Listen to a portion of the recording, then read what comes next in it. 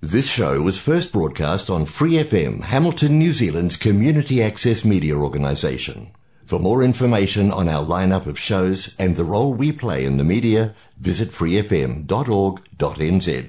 Flat Out whānau, you're with Lady H, host of Flat Out Pride on your Free FM dial. If you're a Waikato local with an idea for your own show, Free FM would love to hear from you. Check out our website, freefm.org.nz, or find Free FM on Facebook and get in touch.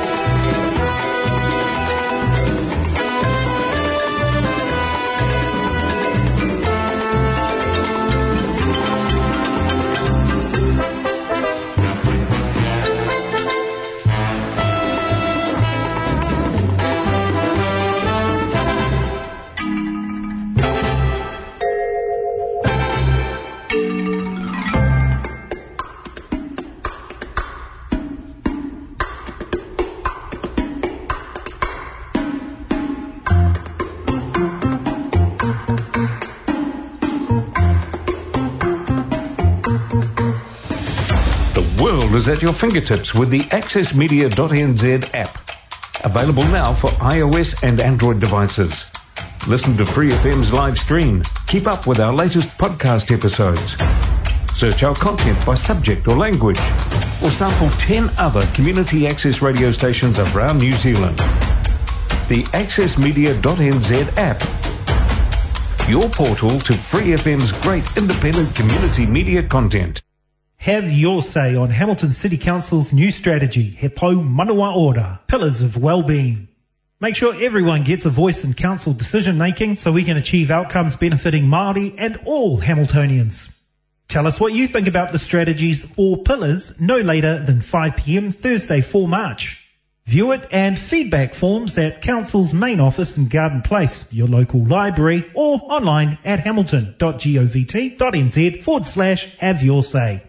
Kia ora, Kelly from the Tron here. The Voices of Women He Mango Wahine is an opportunity to connect with Waikato women this International Women's Day. A guest speaker will inform us about the gender and ethnic pay gap before a panel of local wahines share their take or challenges with the audience. We're being hosted by the Meteor Theatre, 1 Victoria Street, Kirikiriroa, Hamilton from 5:30 p.m. Monday the 8th of March. It's a koha entry, but please register via Eventbrite. Let's challenge gender bias and inequity together. You're listening to Free FM 89.0. 怀卡托华人之声，音质天成，悦动人生，伴我隨行。懷卡托華人之聲，音質天成，樂動人生，伴我隨行。You are listening to Waikato Chinese Voices. Follow our radio, share the world. 您正在收听的是 FM 89.0怀卡托华人之声广播电台节目，我们在新西兰为您播音。亲爱的听众朋友们，大家晚上好，您正在收听的是 FM 89.0怀卡托华人之声中文广播电台节目，由简妮和建成为您共同播音。那在今晚8点钟播出的有话好说，我们将与听众朋友们讨论2个关于社会热点民生话题。那首先第一个是政府积极考虑强制扫描追踪码，同时超市也鼓励顾客和员工戴口罩。那您平时出入各个场所会主动扫码吗？还有有人建议说，对于华人来说这个扫描追踪码和国内的扫码付款类似，应当积极的扫码，做好记录，应对新冠，防患于未然。那您如何看待上述建议呢？那接下来请简妮给我们介绍第2个话题吧。我们第2个话题是关于在亚马逊平台上售价60多美元的中国痰盂火了。尽管平台在卖家信息正在调查中，此物品也引发了大量的网友的热议。对于生活在新西兰的您，认为哪些中国的食品、物品或货物在新西兰卖出了高价呢？也欢迎听众朋友们在8点钟拨打我们的免费热线电话0508893733 0508893733来与我们来一起讨论。那同时中新华媒的公众号也正在同步直播。那我们首先进入到本周2怀卡托华人之声中文广播的第1个栏目，由新西兰全国出版发行的《中新时报》特约播出的读报时间。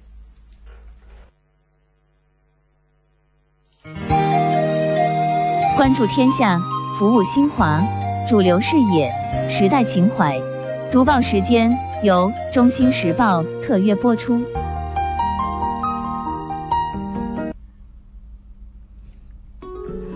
周2的中文广播节目，我们首先进入到了由新西兰南北岛全国发行的《中新时报》特约播出的读报时间。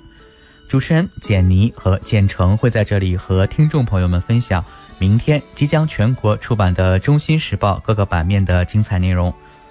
我们首先来关注一下《中新时报》版号 A02 版新西兰国内新闻的第1篇文章，中国驻新使领馆关于申请健康码赴华需提交补充材料的通知。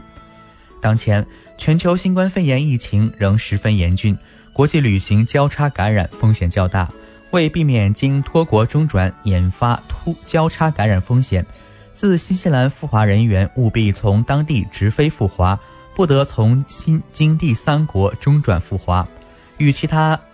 与中国开通直航国家的人员不得经新中转回国。为确保直飞，自2021年3月1日起，所有自新赴华人员在申请健康码、健康声明书时，需同时上传旅行行程单和新西兰签证或其他的居留证明，以便顺利获得健康码、健康声明书。请在申请健康码、健康声明书时，如实提供个人信息和检测报告等材料。如因申报信息错误造成无法审核通过、成绩延误等情况，由申请人自行承担后果。故意隐瞒病情、涂改、伪造检测报告将引发法律风险。在完成检测后与登机赴华前这段时间，请务必做好个人保护，加强封闭环境管理，切勿再出安排外就餐、会友等活动，将旅途感染风险降到最低。那让我们来看一下第2篇文章，新西兰克莱斯特彻奇举行地震10周年悼念仪式。新西兰第2大城市克莱斯特彻奇22号举行国家悼念仪式，缅怀2011年地震遇难者。新西兰总理阿德恩、新西兰总督雷迪以及克莱斯特彻奇的市长、多名内阁部长、多名党派领袖与当地数千名群众参与了悼念仪式。中国驻克莱斯特彻奇总领事汪志坚出席并向遇难者敬献花圈。克莱斯特彻奇市中心的雅芳河畔地震纪念墙前，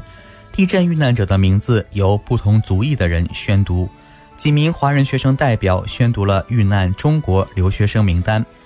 人们在雅芳河畔投下鲜花，一些遇难者家属互相拥抱落泪，缅怀地震中失去的亲人。阿德恩向地震遇难者表示哀悼并敬献花圈。他说，地震和余震对这座城市产生了复杂的影响。10年后仍有人活在地震的阴影下，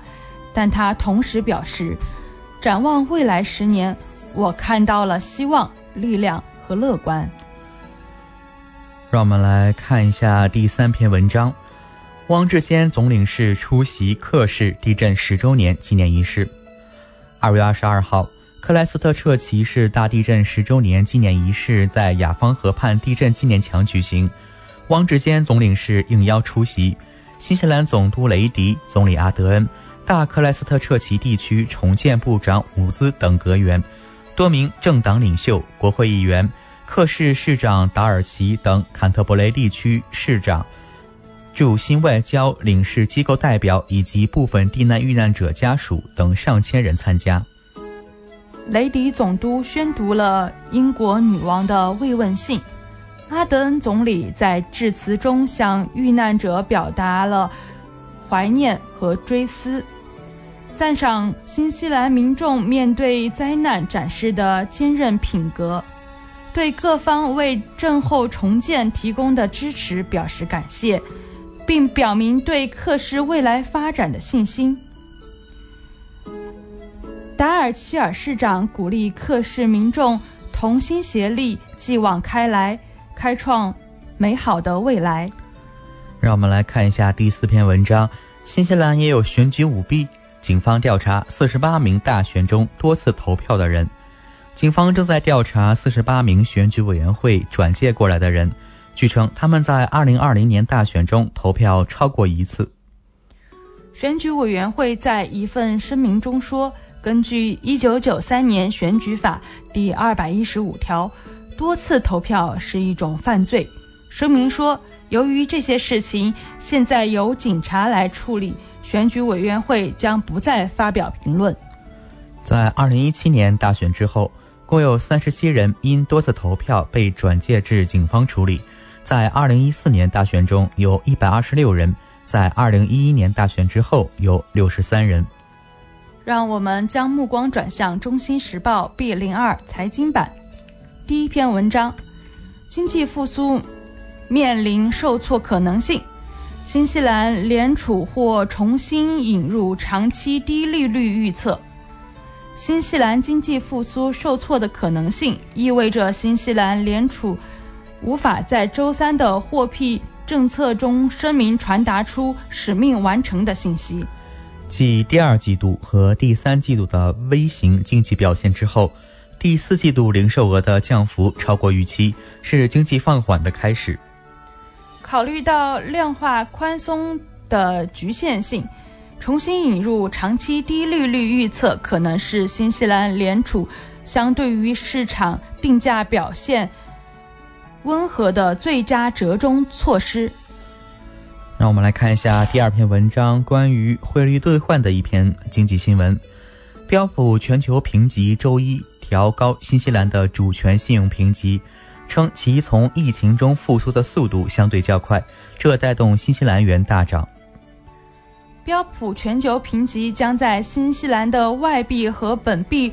主权信用的评分上分别上调了1个级别，评级展望持续在稳定。标普全球评级指出，新西兰经济复苏速度胜过多数发达经济体，因其控制疫情方面的表现优于多数国家。相关声明中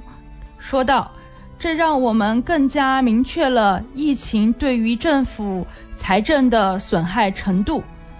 新西兰政府的信用状况能够经受住负面经济的冲击以及潜在的破坏。让我们来看一下《中新时报》B03留学移民板块的第1篇文章。新西兰移民局或对北京办公室进行调整。今天早晨，新西兰移民局突然宣布将在2021年3月之前关闭其在孟买、马尼拉和比勒陀利亚的办事处，并将更多签证审理的工作调回新西兰本地。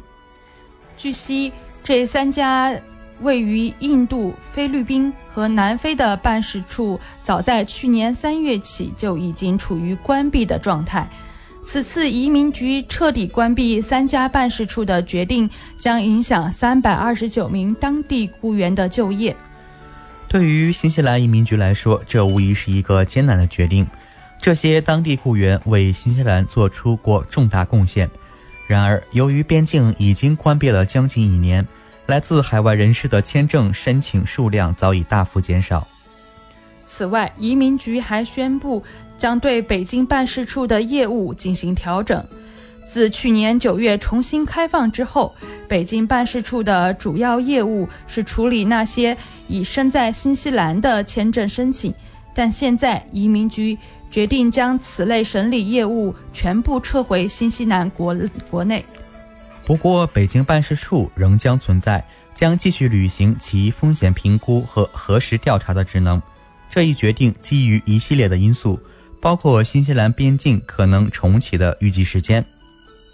虽然移民局作出承诺将继续提高效率，并通过新技术使用来提升申请人的体验，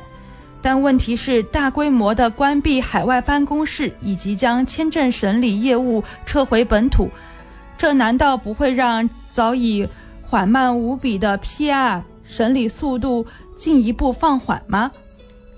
或者是移民政策将在近期内发生巨变，移民局已在未雨绸缪，提前布局。让我们来看一下关于留学移民的第2篇文章，关于留学生归国求职的一则新闻。根据全球职业发展数据库近期的2021留学生归国求职意向调研显示，海外留学生归国求职最向往的行业分别是互联网、金融以及医药行业。最希望前往的城市为上海，最感兴趣的工作类型偏向互联网运营与数字化营销。此次意向调研是由职业发展数据库对澳大利亚、新加坡、新西兰、日本、加拿大、美国、爱尔兰、德国与英国的应届留学生发起，共有12万人参与了调研。根据调查显示，2021年希望回国就业的人群相比2020年的留学生数量增加了 48%， 而互联网行业、金融行业与医药行业成为了最受关注的3个行业。互联网行业最受关注的公司分别为阿里巴巴、字节跳动与腾讯，热门岗位分别为电商运营与新媒体运营。同时，期待进入互联网行业的 29% 的受访者表示，阿里巴巴是他们最希望进入的公司。让我们来看一下中新时报 C02 旅游版的第1篇文章。新西兰航空4月将试用疫苗接种护照。新西兰航空周一表示，将试用数码旅行通行证，让航空公司和边境管制当局能获得乘客的健康状况资料，包括他们接种新冠肺炎疫苗的情况。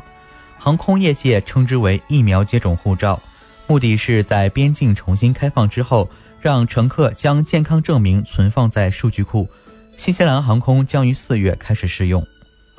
新西兰航空首席数码官表示，基本上这就像拥有数码健康证明，可以轻松安全地与其他航空公司共享。据悉，使用疫苗接种护照要依赖国际航空运输协会开发的应用程序，包括中东国家的阿联酋阿提哈德航空公司以及阿联酋航空公司等参与试用。让我们来看第2篇文章，入境新西兰拒不受检，澳旅客今日解除隔离。一名来自澳大利亚的旅客拒绝入境检查，并在隔离28天后有意起诉新西兰隔离设施。今年1月，鲍尔奇以看护人的身份与3名儿童一起进入惠灵顿，准备将孩子移交给新西兰家庭，再返回澳大利亚。根据规定，入境旅客通常需要在隔离设施内停留14天，并至少在隔离第3日及第12日接受例行检查。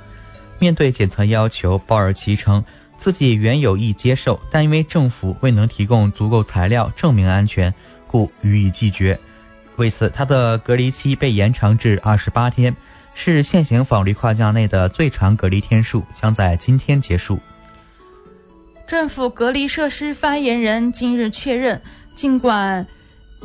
未能实施检测，鲍尔奇仍将如期解除隔离。按照计划，他要搭乘航班前往奥克兰，但还不确定何时返回澳大利亚。让我们来看第3篇文章，关于全球航空业的一篇新闻。航空业复苏情况因为冬季陷入停滞，数据分析公司认为，全球航空业要恢复至2019年水平，至少需要2年，最快预计在2023年5月达成。不过个别城市恢复速度不同，中国市场将领先全球。最乐观的情况是在2022年9月恢复至2019年水平。数据分析公司总监鲍勃表示，未来全球航空要恢复到2019年水平，至少需要等到2022至2024年之间。依全球航空需求来看，要恢复到2019年的水平，最乐观的情况最快要在2023年的5月。反之，最悲观的情况则要等到2024年的8月。让我们来看一下《中新时报》403房产版的第一篇文章。奥克兰房市太火，房屋拍卖数量实现翻倍式增长。根据奥克兰最大的地产中介公司的统计，今年2月上旬，拍卖场上的房源数量几乎是去年同期的2倍。据悉，在今年2月1日至2月14日，这家房地产公司在奥克兰共有486套房屋进行拍卖，这一数量在去年同期只有254套，同比上涨91%。那最后我们再来看一下关于新西兰释放石油潜力的一篇新闻。在新冠疫情和监管机构压力施加之后，小型石油生产国新西兰暂停了一个潜在的主要油田的勘探。新西兰石油和天然气公司于2016年签订的合同，在新西兰东部坎特伯雷盆地的前景区钻一口勘探井，预计成本为1.2亿美元。该公司最初被要求在2020年6月前完成钻探工作，然而由于新冠疫情期间面临的困难，这一期限被延长至2022年。以上就是今天读报时间的全部内容，在此我们也感谢中新时报对本节目的大力支持。那接下来请收音机前的听众朋友们来收听我们的国会论坛节目。立法、审批、监督，怀卡托华人之声国会论坛与您纵观新西兰政坛风云变幻。亲爱的听众朋友们，您正在收听的是怀卡托华人之声的国会论坛栏目。众所周知，新西兰是议会制国家，实行多党内阁制，总理内阁和立法机构掌握国家权力，内阁由国会多数党组成。没错，执政党、反对党往往针锋相对。在接下来的10分钟国会论坛时间，我们和听众共同来关注执政党、反对党在这一周内发生了哪些新闻，讨论了哪些提案，让我们来共同梳理。那我们首先来关注工党的一些新闻。从昨晚23点59分起，奥克兰的疫情警报等级正式从2级降至1级。虽然昨天下午卫生部门宣布了一例新增社区病例，但并未影响奥克兰疫情警报级别的下降，这是因为该病例和之前已知的社区病例相关联。在过去的1周，通过大规模的检测，卫生部门确认南区的社区病例并没有造成大规模的传播。虽然这一波疫情的源头并没有被认定，但卫生部门认为最初的感染病例可能是在 LSG Skychef 公司工作的患者 B。值得一提的是，虽然警戒级别被下调，但更严格的口罩令来了。此前只有奥克兰人在搭乘公交时需要佩戴口罩，但现在奥克兰以外地区的民众在搭乘公交时也需要佩戴口罩。那我们再来把目光转向关于疫苗方面。那工党政府的疫情响应部长克里斯·希普金斯就表示了，说目前疫苗正在有条不紊的接种，到目前为止效果非常的好。据悉，共有400名边境工作者在昨天接种了疫苗，疫苗的接种数量正在稳步增加。希普金斯透露，新西兰政府目前正准备在年中开始大规模接种，届时接种规模从每天几百人增加到每天数万人。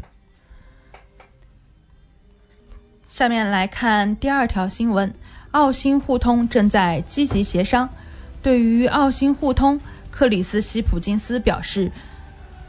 新西兰和澳大利亚之间的谈判仍在继续，目前最大的难点在于两国如何应对突然爆发的社区传播。此外，除了澳大利亚联邦政府，新西兰目前还在与澳大利亚各州政府进行谈判，这是因为这些州政府控制着与各州之间的边界，希望在不远的将来，澳新两国能够实现真正的双向互通。说完了工党，我们再来看一看反对党国家党的一些新闻。那国家党就提出了说建立一个专门的隔离设施。国家党近日针对奥克兰的隔离设施提出了质疑，称应该把隔离设施从市中心搬走。为解决隔离设施不足的问题，国家党提出在奥克兰以外为入境者建设专门的隔离设施。总理阿德恩今天表示，这样做的意义并不大。国家党新冠疫情反应事件发言人毕晓普还表示，最近的博尔曼酒店感染事件说明隔离设施给奥克兰人带来了巨大的风险，新西兰也无法承担一而再再而三的封锁。他表示，封锁造成的新西兰每天有3000万纽币的损失。总理阿德恩昨天在被问到相关问题时就表示，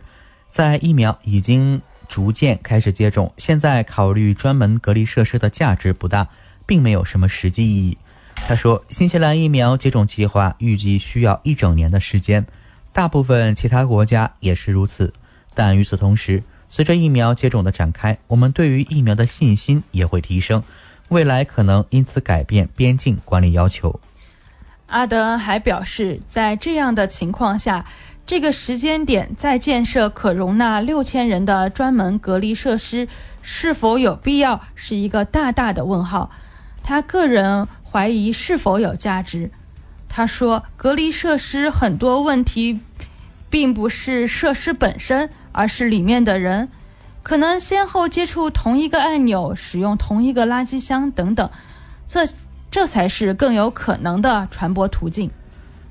我们来看看国家党的疫情反应事务发言人毕晓普他是怎么回复的呢？他说希望政府能够效仿澳大利亚维多利亚州的做法，在最近的隔离酒店感染事件后该州计划在墨尔本市中心以外建设专门的隔离中心，取代目前散落在市中心的隔离酒店。隔离中心计划由多个单层的预制小屋组成，每个小屋都有独立的通风系统，入境者不需要在同一个建筑物里。毕晓普认为，足够的新鲜空气就像维多利亚州计划的那样，可以大大的降低新冠通过空气传播的机会，远离市中心也会减少人群密集地区的传播风险。他认为，和不断的封锁相比，专门的隔离中心的成本更低。毕晓普还表示说了，如果未来不需要，这些小屋可以很容易转变为社会性住房，而对这一类型的住房的需求是永远也不会过期的。国家党的副党魁谢恩雷蒂22号就表示了，国家党还没有计划算过建设这一专门隔离设施的成本，但他认为绝对低于社会反复进行封城的成本。目前新西兰一共有32个隔离设施，其中有10个位于奥克兰市中心。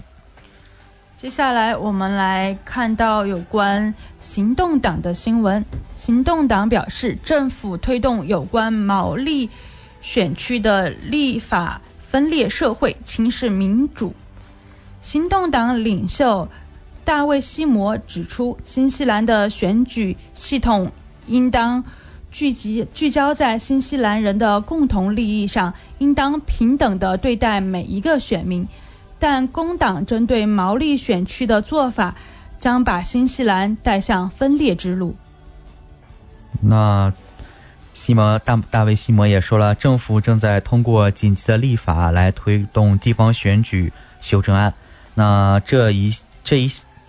是一项同地方政府设立毛利选区相关的立法，那旨在说是取消对公众设立毛利选区的投票表决权，因为政府认为民众会做出错误的选择。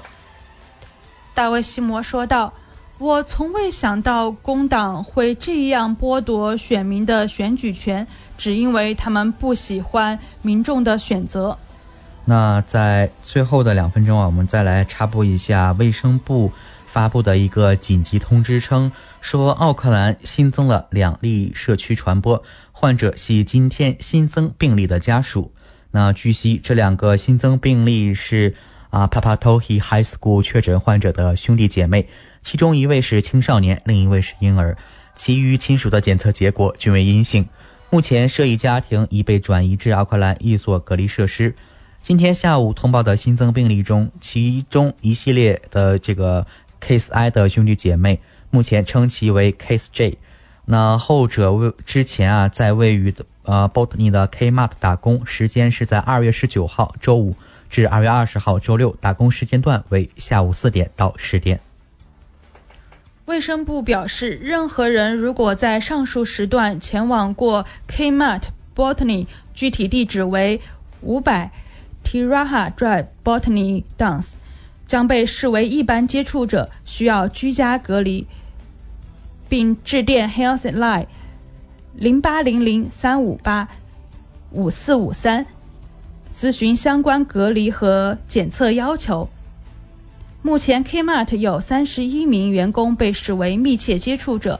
并已接受隔离观察。另外，相关病例前往过其他地点的正在调查中，卫生部将随时更新信息。那以上就是今天国会论坛的全部内容，感谢收听。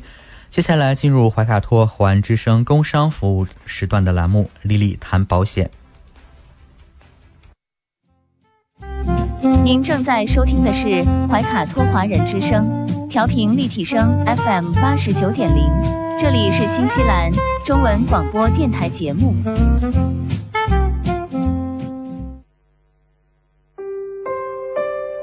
我是您的私人健康顾问，我也是您的保险索赔专家，我更是您的家庭风险管理和理财专家。丽丽谈保险，每周二晚上7点半准时与您相约怀卡托华人之声。怀卡托华人之声的听众朋友，大家晚上好，欢迎来到您熟悉的丽丽谈保险专题时间。今晚我们的做客嘉宾依然是来自汉密尔顿的专业保险和理财专家丽丽女士，请您首先和收音机前和正在线上收听节目的新朋友老朋友们打个招呼。各位听众朋友们，大家晚上好，我们又见面了。我们知道您是全球100万圆桌 MDRT 顶尖会员，纽西兰第一位也是唯一一位获得全球华人金融保险业最高荣誉国际龙奖 IDA 白金奖的保险顾问，新西兰保险行业大奖 Ascent 最高奖项白金奖和 Apex 最高奖项白金奖的获得者。很高兴您做客我们的节目。谢谢奥斯卡。每周二7点半我们都会在这里通过电波和听众朋友们相会，感谢大家的守候。上周我们在节目中谈到了一个非常容易索赔的意外伤害保险，那这周我们请 Lily 来聊一聊最近刚刚推出的一个新保险 Cancer Care Cover， 也就是癌重护理保险。那么首先请 Lily 和我们介绍一下这是怎样的一个保险呢？它是属于医疗健康类的保险吗？对，谢谢奥斯卡。对，我记得我们在之前的节目中呢，有跟大家小小的透露一下这个产品可能会上市。那好，现在呢，这个产品呢，在上周已经正式的面向纽西兰的市场推出了。那这个保险呢，它其实是一个医疗健康保险。所以呢，我们之前有介绍医疗健康保险呢是报销型的险种，所以呢，我们在索赔的时候呢，一定会要有账单。然后呢，保险公司帮我们付这个医疗的这个账单。所以这个产品呢，它其实是医疗保险的一个变种，就一种类型的医疗保险。那么我们之前在节目中呢，有提到高端医疗保险，就是高端医疗保险呢是绝大多数人购买的，比如说它有包括看专科、做检查、住院、做手术，然后呢限额也非常的高，cover 也非常的广泛，而且很实用，经常能够用得到。但是呢，在实际应用中呢，我们会遇到一些问题，就是高端医疗保险呢，无论我们在哪一家公司购买同一个类型的产品，它的价格都会比较贵。主要原因呢是在于说，纽西兰的医疗通货膨胀呢比较厉害，这几年尤其是，那么这个医疗保险呢，它变得很贵。所以呢，有的时候我们在考虑一个家庭，爸爸妈妈2到3个孩子，然后呢，全家人的医疗保险加起来呢，其实是一笔不小的开销。的确是。那么有的人呢，他觉得说自己比较健康，然后呢，可能他在公立的医院体系里头工作，或者自己也比较懂医，然后他可能觉得平时因为健康不太需要这个全面的高端医疗保险，因为价格很贵，所以呢，大多数人可能有的时候在考虑，我们之前有提到，就是说大家在买保险的时候考虑转移风险呢，大家会先考虑自己不能承担的风险去转移。所以呢，往往可能很多家庭在考虑保险计划的时候呢，如果没有足够的预算去把这个全面高端的这个保险去保上的话呢，他们可能会先去投保人寿啊、大病啊、收入保障类啊这样的保险。那么这个医疗保险的话呢，当然华人朋友是非常喜欢医疗保险，可是这个价格呢确实是很贵。所以呢，考虑到这样的问题呢，那这个保险公司呢，纽西兰最大的保险公司 AIA， 那么它就推出了这样一个就是专门针对癌症的一个医疗保险。那这个医疗保险呢，它既然叫 Cancer Care 癌症护理保险，那么就是只保癌症跟癌症有关的，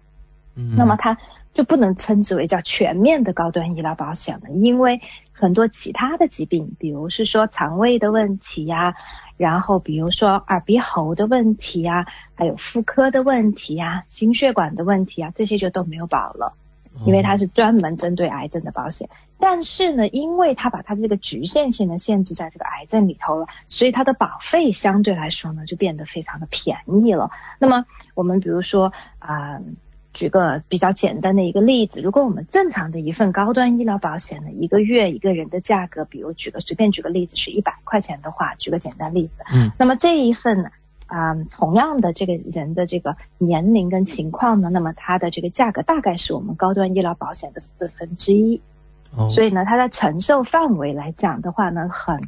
就是非常容易能够被人接受，因为它的价格很低。那么所以说呢，针对很多人他说我不能够承担高端医疗保险，因为价格太贵，可是我又要希望有一份保障，尤其是对癌症的保障。为什么呢？因为可能我家人有谁以前有得过癌症，我比较担心，然后呢，所以我想要购买一份防癌的一个保险，那这个它是一个不错的选择。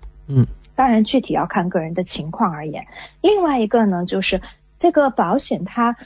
所产生针对的这个客户群呢，还有就是在纽西兰比较常见的一种状况，就是说我们的雇主给我们提供免费的这个团险，免费的医疗保险，这是非常常见的，比如说 Sky City 啊，比如说 Frontier 啊，然后呢还有包括我们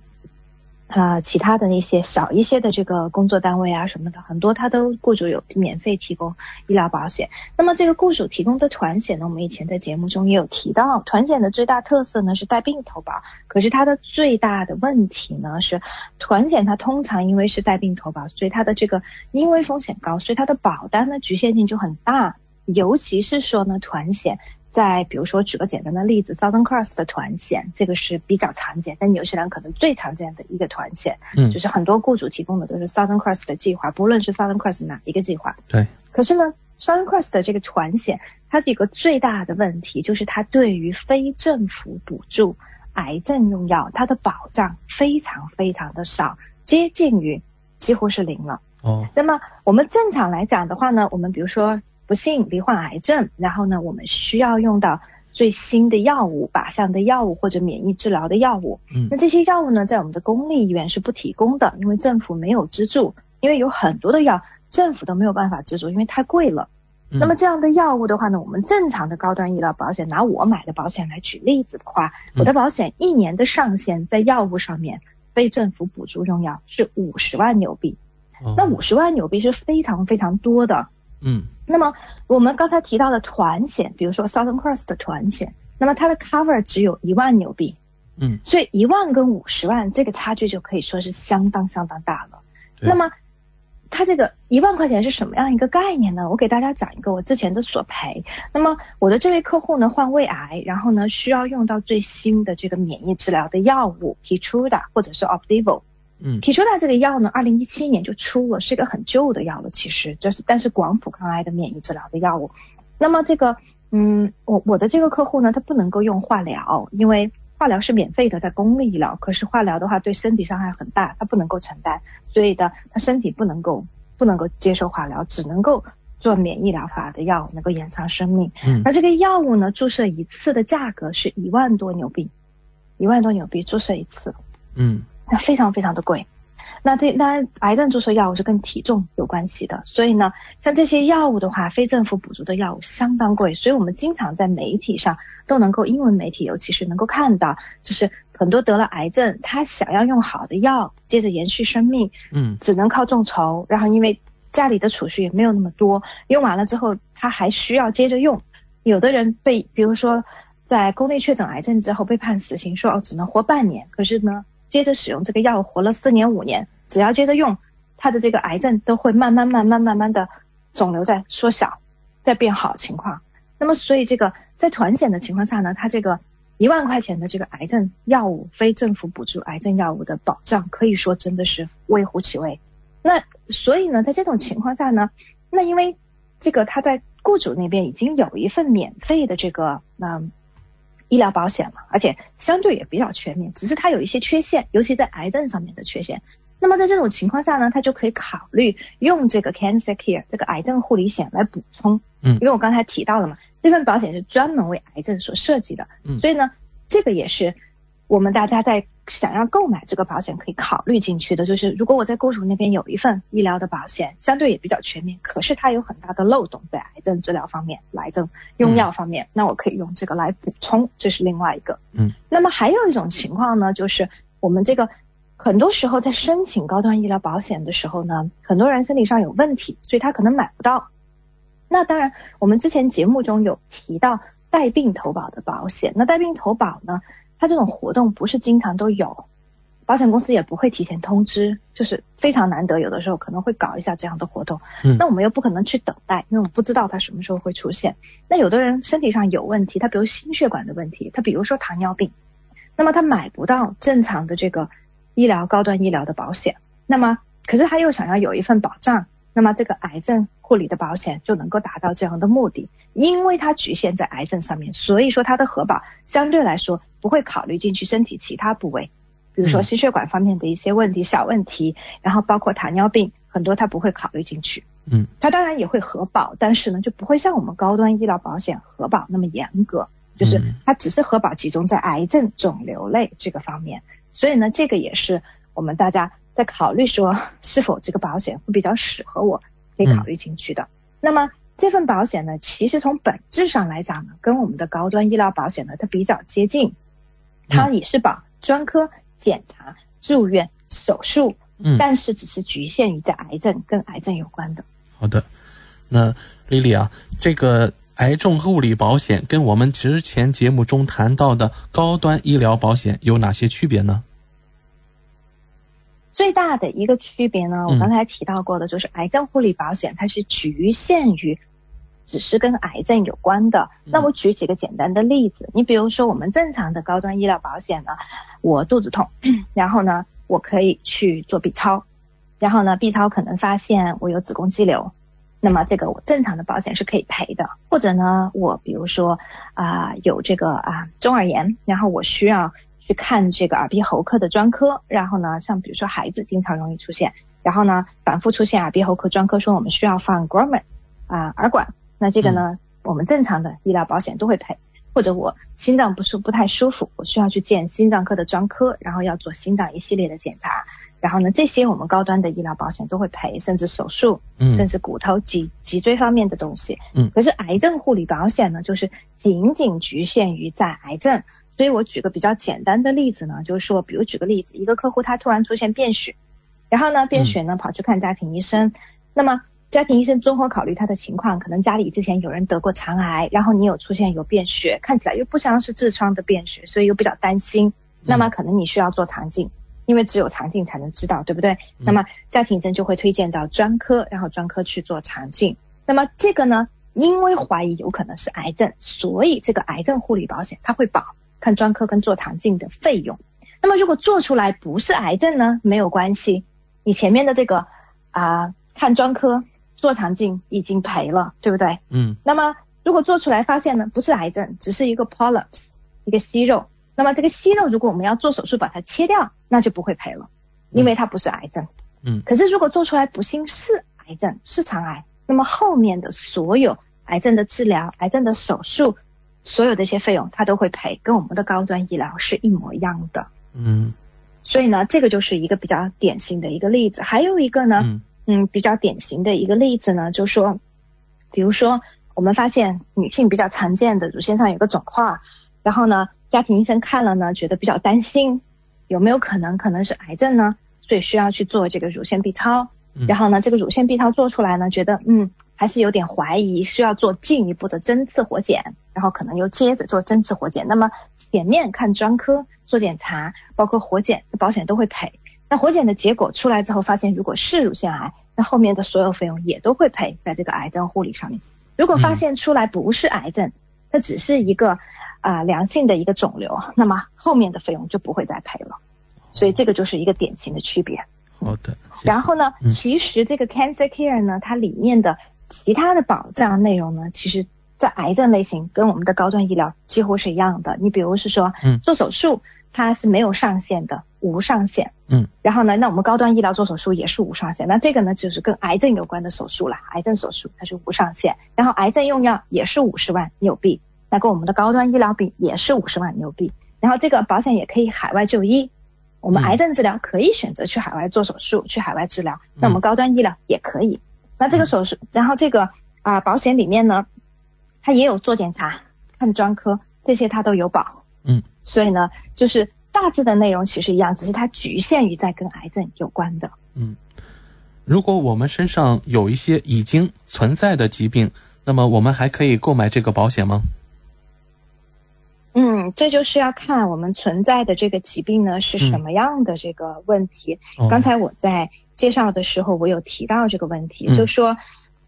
我们如果是说身体上存在了一些跟肿瘤类癌症类没有关的，那你比如说我胃痛，我有胃溃疡，然后呢那么或者我吞咽有点困难，那这个呢不会影响到我们这个申请癌症护理保险，那我还是可以购买的。因为癌症护理保险呢它只是因为保障是跟癌症有关，所以它在核保上面呢它也只看跟这个癌症有相关的部分，那么它不会去像我们在申请高端医疗保险的时候任何一点点跟家庭医生那边有记录的小问题它全部都会考虑进去。你比如是说我曾经不小心我的这个腰部肌肉扭了一下，大家有时候会去做针灸，对不对？做理疗。那么我在投保高端医疗保险的时候，这个背后腰就有可能不保，当然它有时候不会终身不保，它会看情况，可能会放几年的免责，然后看你情况有没有完全好了没有再复发，当然是可以 review 可以去掉的。然后呢有的人说呢 OK 我可能是去见医生的时候我跟他说我最近呼吸有点困难，心跳有点快，那这种正常我们在申请高端医疗的话，那心脏类可能心血管就有可能会有免责，但是我们在申请这个癌症护理呢，就可能完全是标准的，可能申请得到。然后呢，另外比较常见的呢，就是我们讲女性妇科，经常我们有什么月经不调啊什么的来申请这个正常的高端医疗，然后最后可能会有妇科免责，妇科免责是很大的问题其实，但是我们在申请癌症这个护理保险的时候呢，就不会有影响，因为这不是什么大不了的问题，包括子宫内膜异位这些都不是癌症，所以呢，保险它本身的话应该不会有什么问题。所以我们常见的，比如说像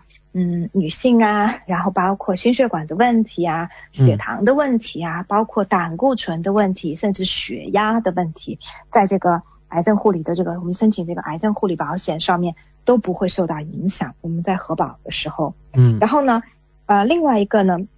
我们要值得提到的一点呢，就是它这个癌症护理保险呢，虽然它只是针对癌症，但是它其实里面呢，它也有加就是我们叫体检。它这个体检呢，就是跟癌症有关的筛查，因为其实大家很多人比如说在国内喜欢做体检，然后呢其实都是做防癌筛查嘛，对不对？很多人去做你比如是说肠镜的这种筛查，乳腺的这种筛查，子宫颈的筛查，前列腺皮肤的这种筛查。那这个癌症护理保险呢，它里面也会有，就是我们在买完3年以后，那么它就会有300块钱的限额，对，就是每3年它会有300。这一点呢，跟我们的这个高端医疗稍微有点不一样，高端医疗的限额要高一些，做体检，那每3年呢是500块钱的限额，500。那么这个体检的话，我们就高端医疗的话，你可以做很多，你可以做听力检测，这是可以的，视力检测也可以，那就不是仅仅局限于在防癌的这个筛查里面。然后呢，还有一点呢，就是我们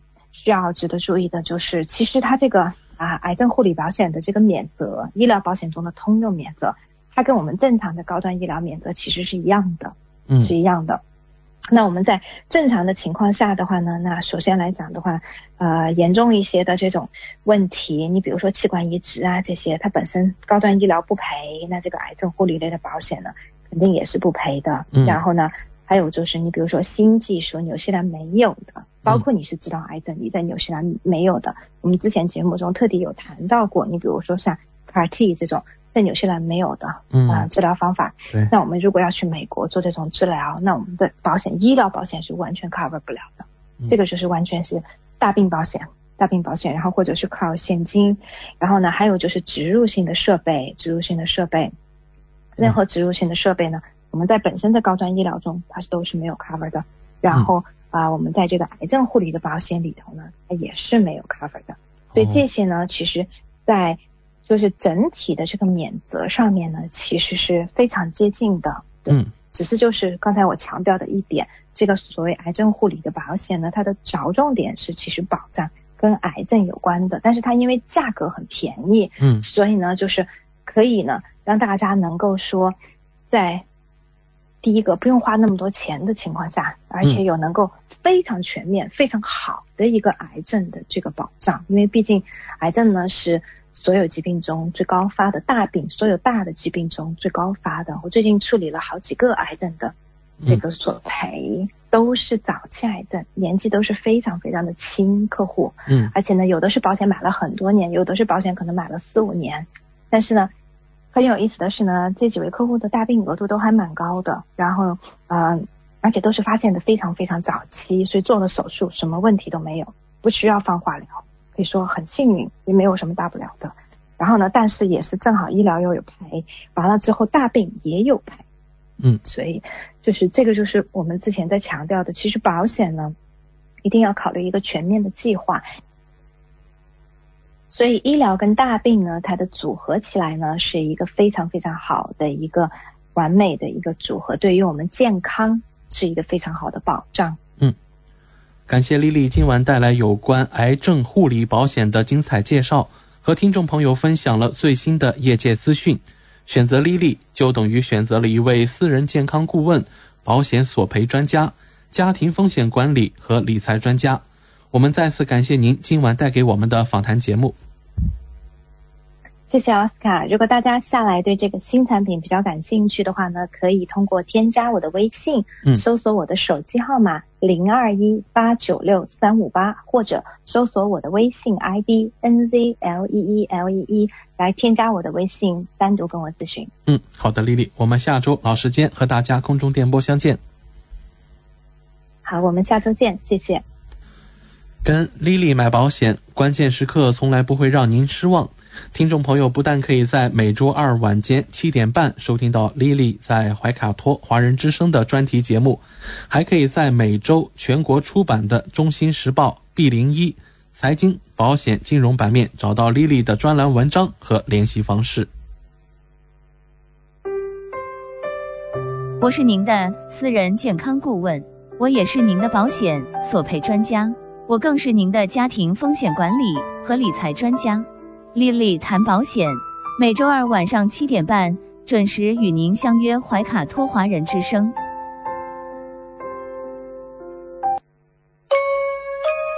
您现在位于新西兰北岛中心地带，东经175.28，南纬37.79，我们带您纵览一周本地新闻。这里是 FM 89.0中文广播。你好，怀卡托。周二晚上7点，华语广播时段的最后一个节目来到了你好怀卡托节目单元。这是一档关注本地新闻的栏目。那在接下来的7分钟啊，主持人和您聊一聊发生在你我身边的医闻趣事。那首先啊，这个新闻发生在我们的汉密尔顿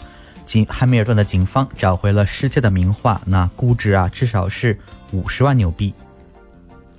那我们来看一看这个新闻啊，汉密尔顿警方在周一，也就是昨天证实，他们找到了一幅不久前失窃的由新西兰著名艺术家查尔斯·费雷德里克·高迪的创作的名画。那据悉啊，这幅画的价值超过50万纽币。这幅名画此前被存放在汉密尔顿东区的一个住宅内，估计在2020年12月27日至2021年1月3日之间被盗走。那警方接到报案后啊，开始了调查，在上周末找到了这幅画，被发现时啊是未遭到破坏，尽管还没有经过完全鉴定，但初步认定是原作。声明称画作的主人已知道了这个消息，感到非常的高兴。那目前警方指控3名分别是41岁、45岁和49岁的男子，指控他们入室行窃。相关的拍卖行的艺术品负责人看到这幅画的照片后说道，认为这个是真迹，价值远超50万纽币。他说这幅画上次拍卖还是在2012年以28万纽币成交，经过几年，市面上高迪的画作越来越少，价格只会不断上涨。那这个拍卖艺术品的负责人也说了啊，这是一个非常好的投资，价格啊每年都在上涨，大多数的买家都不是说为了投资，而是收藏。据悉，这幅画在1933年完成，当时高迪63岁。那高迪成交价最高的作品啊，是2016年奥克兰的一场拍卖会中的一幅画，它以大概是133万7687纽币成交。警方称，在过去的几个月里，他们从几所房子里发现了30多件被盗的艺术品，以后艺术品盗窃案还在呈上升的趋势。那说完了这个，好在这个被盗的画是找回来了。那像其实汉密尔顿之前也发生过不少这个像偷盗的事件啊，那其中有的就像在市中心的 Santa Place， 然后也没有监控，警方还是在说寻找这种证人哈，就是有哪些这个民众看到可以这个告诉警方。那么也希望啊，这个在我们的这个生活的这个地方啊，可以就是更加安全一点，就是可以有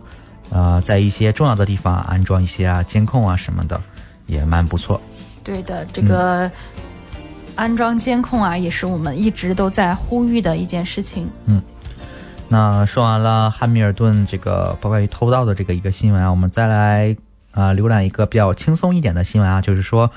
汉密尔顿的自行车旅行，带你去看一看那隐藏在城市的一些艺术珍品。那汉密尔顿自行车月成功举办啊，许多人都参加了自行车的这个骑行，骑着自行车去探索城市的新角落。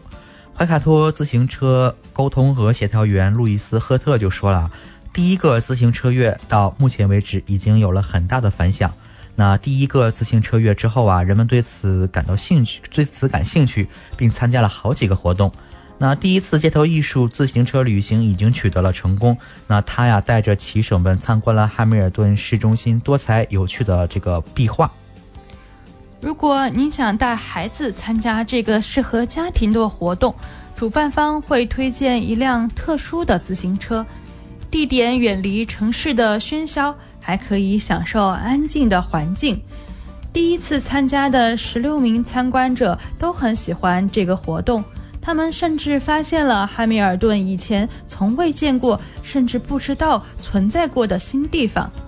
活动协调员赫特说，在这个没有导游的旅行中，骑行者可以到15个不同的地方，遍及汉密尔顿、剑桥和纳鲁阿瓦西亚。没错。那如果骑行者在4月5号之前完成骑行，那将会得到一件免费的 T 恤。那目前已经有8个人完成了挑战。那在这里介绍一下，整个骑行的全长大概是115公里。那路线就是从像五道口、汉密尔顿花园、维多利亚河畔、汉密尔顿动物园、那菲尔德大桥、哈卡里马塔风景保护区、阿凡提德罗姆、怀卡托大学、西部的铁路小镇、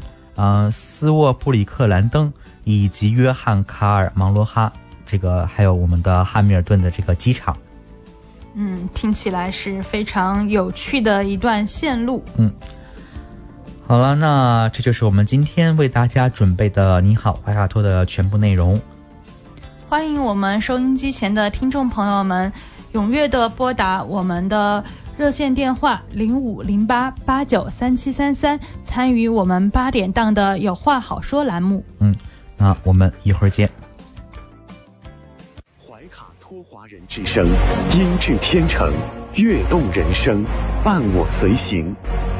怀卡托华人之声，音质天成，乐动人生，伴我随行。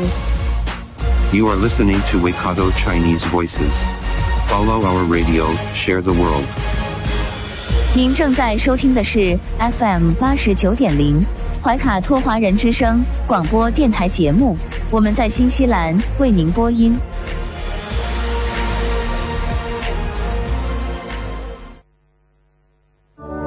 是未来，听天下，乐生活。怀卡托华人之声，听众参与栏目，有话好说，有您更精彩。亲爱的听众朋友们，时间来到了星期二晚上的8点钟，现在进入到了怀卡托华人之声大型互动栏目有话好说。那正在电台播音间的是主持人建成，还有我的搭档简妮。那今天我们和听众朋友们讨论2个比较热门的一个民生社会问题那也欢迎听众朋友们现在拨打我们的免费热线电话0508893733来和我们一起讨论。那第一个话题就是说政府积极考虑这个强制扫描追踪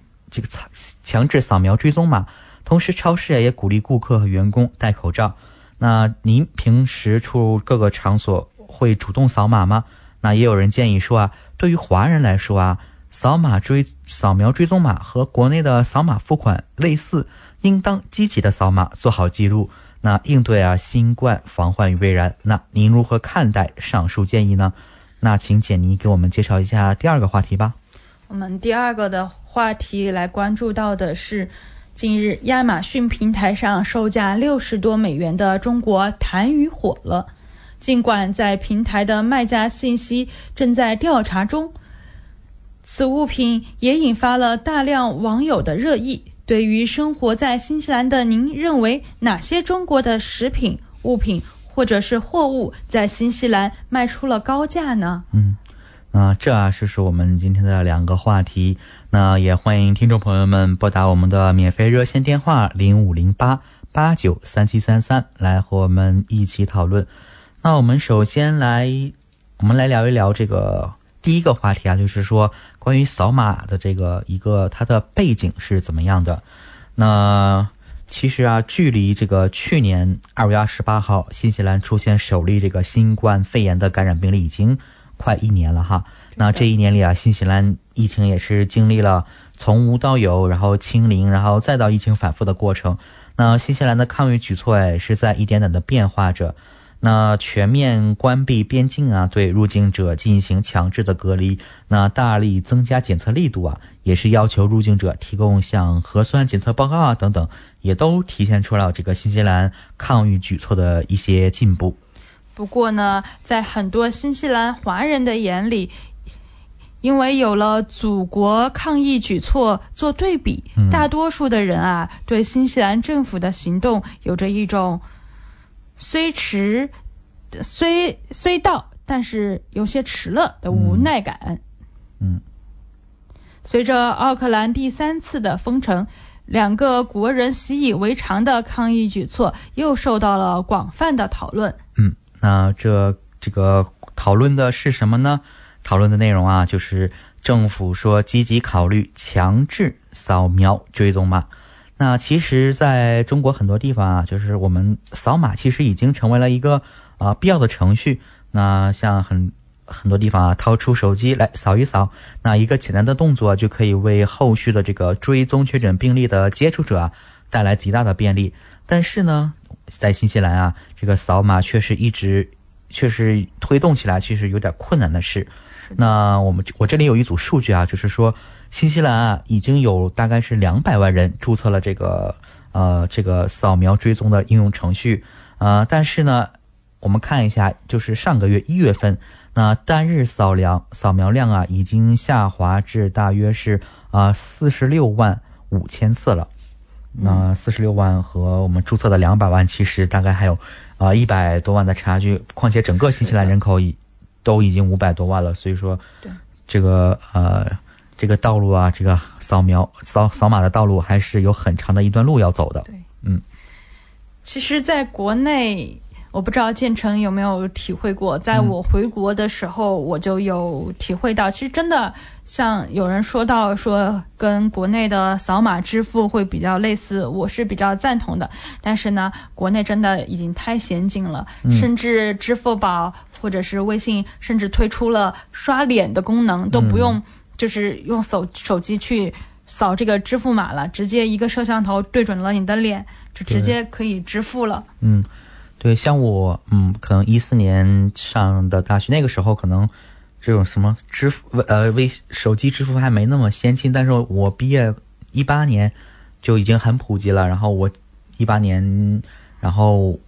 到现在我可能没回去过啊，但是也是有挺多朋友讲，像一些超市啊，就是也是说是这种扫脸非常的方便。那国内现在也是叫无现金化的这么一个过程啊，但是抛开这个新西兰的扫描这个追踪码来说，在新西兰包括像付款啊，也都是以现金和刷卡为主。所以说这个关于扫码这个动作，确实说是可以省很多的事儿。让我们再把目光回到这个扫描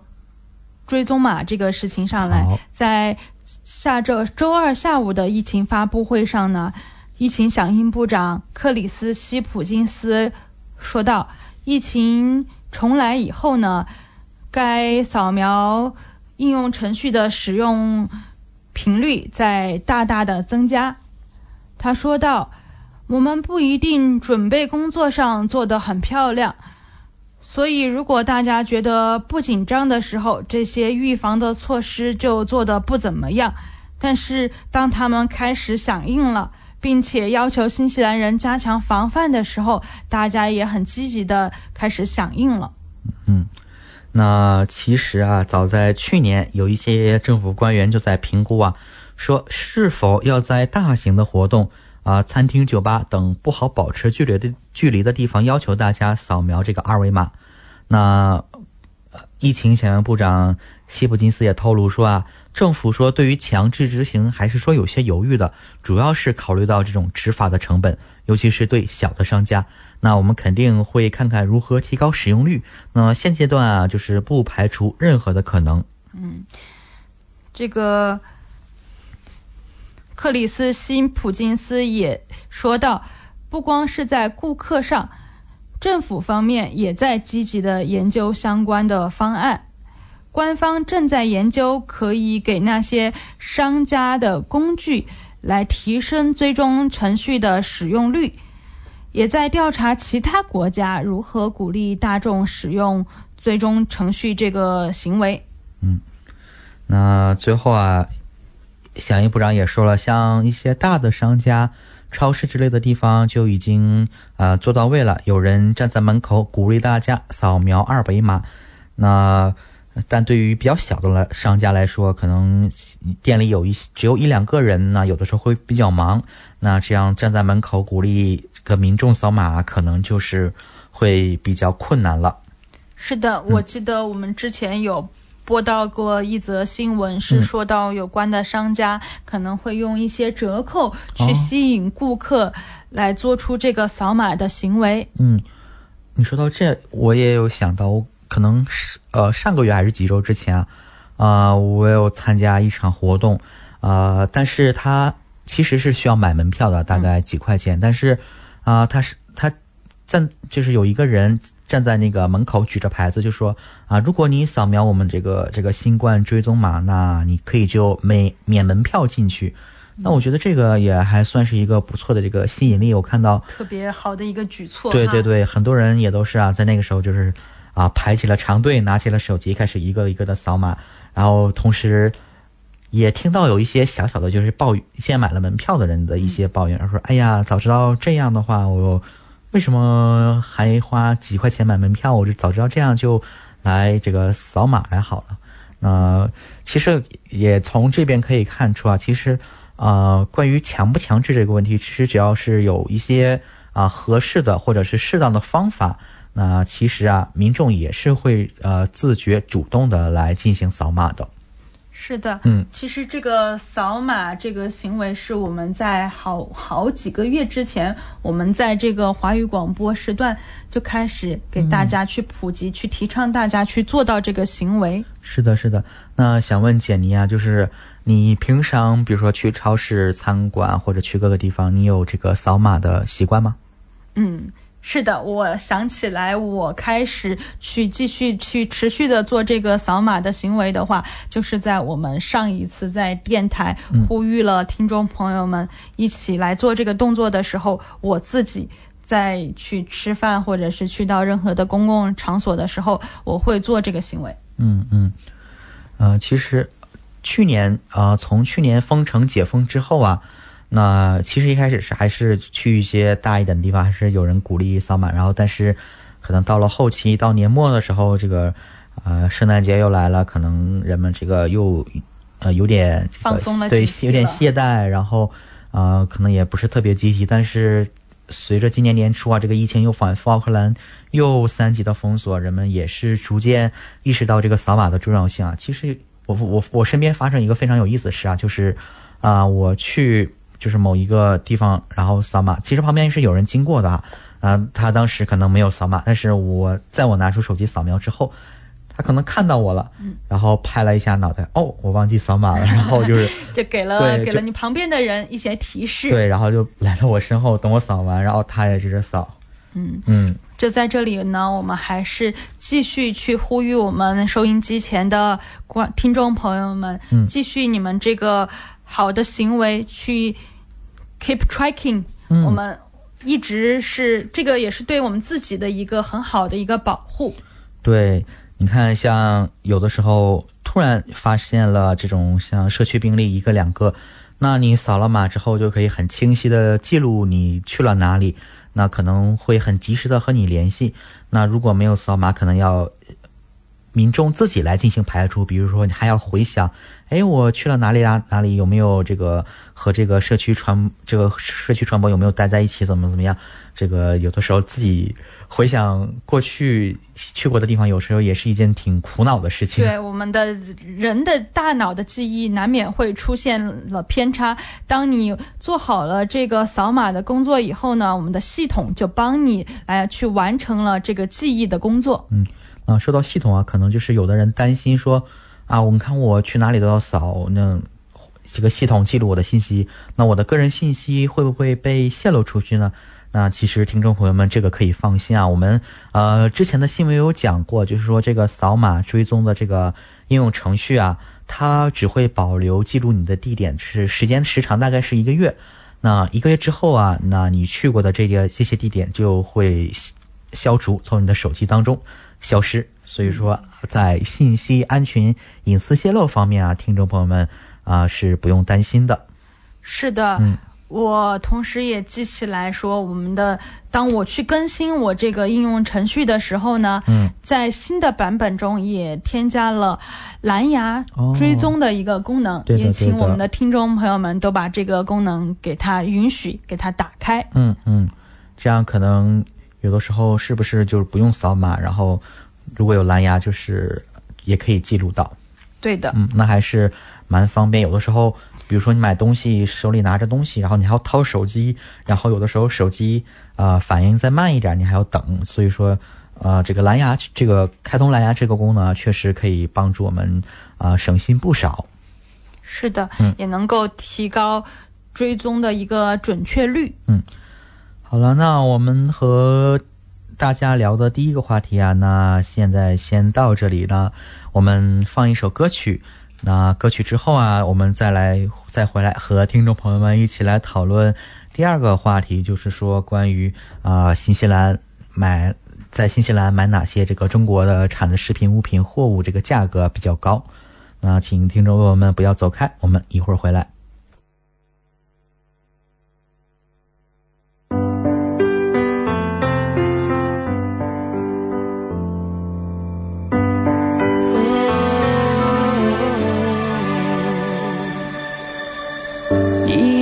超载的眼泪，整个是绝望和心碎。我可以看见你忍住伤悲，那一双爱笑眼睛不适合皱眉。你目光独有的温暖，是不会熄灭的明天。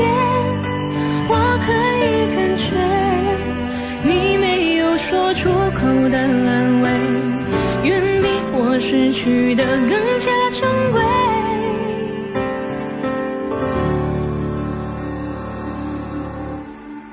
熟悉的香味，自生而不自觉，你值得被疼爱。你懂我的期待，绚烂后枯萎，经过几个月却又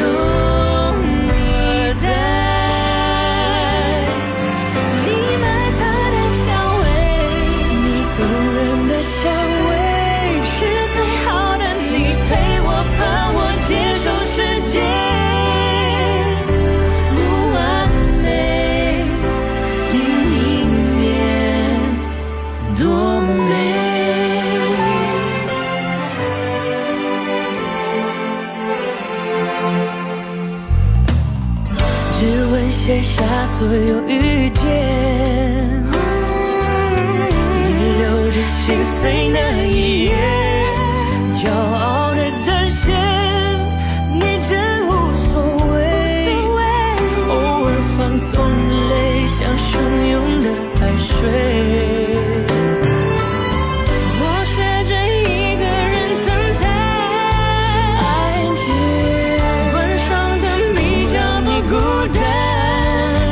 给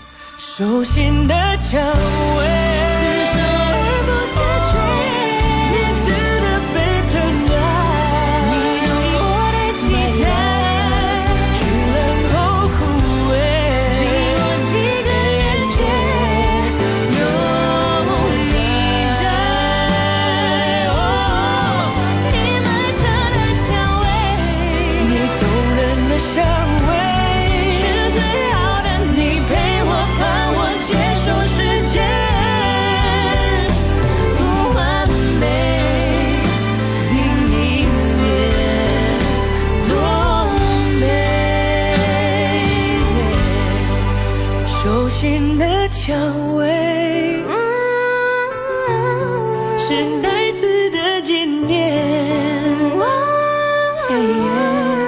整理好眼泪，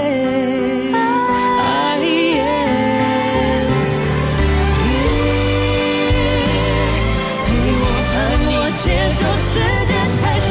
伪，太善变不完美，天会黑，心会累，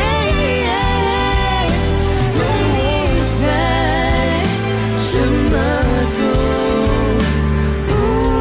谓，别害怕，我太轻，放手，蔷薇，伤痕累累，这世界有你无畏。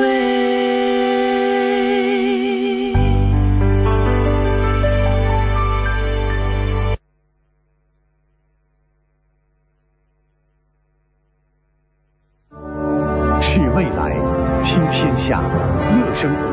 怀卡托华人之声听众参与栏目，有话好说，有您更精彩。怀卡托华人之声的听众朋友们，大家晚上好。那我是主持人建成，我是简妮。那欢迎听众朋友们来到我们今天的有话好说的第二个部分。那在上一个部分，我和简妮讨论了就是关于说扫码的一些事情。那在接下来这一个部分啊，我们将和听众朋友们讨论另外一个最近比较火的一个话题啊，就是说亚马逊平台上售价$60多的中国痰盂火了。那尽管平台就是对这些卖家信息正在调查中啊，但是呢，此物品的售卖呢也引发了大量网友的热议。那对于生活在新西兰的您认为啊，就是和我们国内相比，也就是包括哪些像食品物品或者是日常生活所需的方方面面啊，在新西兰就是比较贵呢？其实这方面我还挺有感触的，就是作为一个在中国生活了很多年的土生土长的一个中国人，再到这个海外来生活的话，其实一开始我不知道建成有没有这样的心理，就是什么都会先去乘以一个汇率。对，我之前也有这样的习惯。是的，然后一乘以一个汇率以后，觉得什么都不便宜，什么都还挺贵的。是的。我举个例子啊，就是因为现在也还是这个学生嘛，就学生最为相关的就是什么，就是说这种教材书本费了。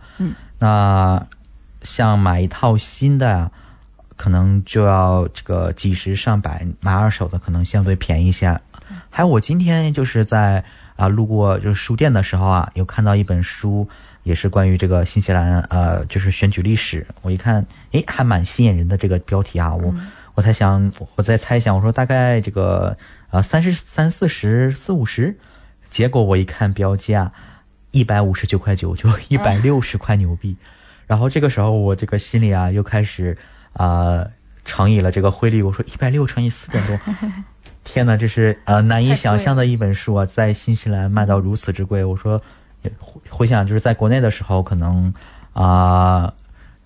买书这个途径也很多，然后有的时候碰上打折季节也是还是蛮便宜的，然后有的时候用这种快递包邮啊也都还蛮方便。但是这边就和国内可能不，我觉得这个在书本啊这种教材方面，我觉得和国内相比确实价格是有一点点高的。对的，除了这个书本是和我们学生的生活息息相关，和我们日常每个人每天面临的，就比如说蔬菜水果和肉类的价格，你想想看，在中国一般我们都会觉得说蔬菜很便宜，肉类是更贵的一个价格，但是在新西兰好像这个是反过来的，对，蔬菜反而是更贵的，肉类呢反而是更便宜的一个品类。没错。那我们再将目光转回到这个在亚马逊上售出的这个痰盂的新闻的背景。对于痰盂啊，生活在上世纪70、80年代之前的国人可能都不陌生。如今呢，几乎退出了市场，很少有家庭还在使用它。但是谁曾想，它却在最近呢，它却在好几个国家都有销售。这几天有细心的网友就发现啊，中国传统的痰盂在美国的亚马逊的官网上售卖，标价是$61。商品里也有介绍称啊，就是说这个痰盂可以当成水果篮和装饰品等等等等。那有人就好奇嘛，就开始在搜索什么呢？Chinese 加这个basket 就是中国菜篮之后，那就在商品列表啊找到了这款痰盂。那这个价格红白的就是60.99，然后这种大红色的就是58块9毛9。那按美元算人民币下来呀，那一个痰盂在400块钱左右，那邮费还要另算，也是真够贵的。对的。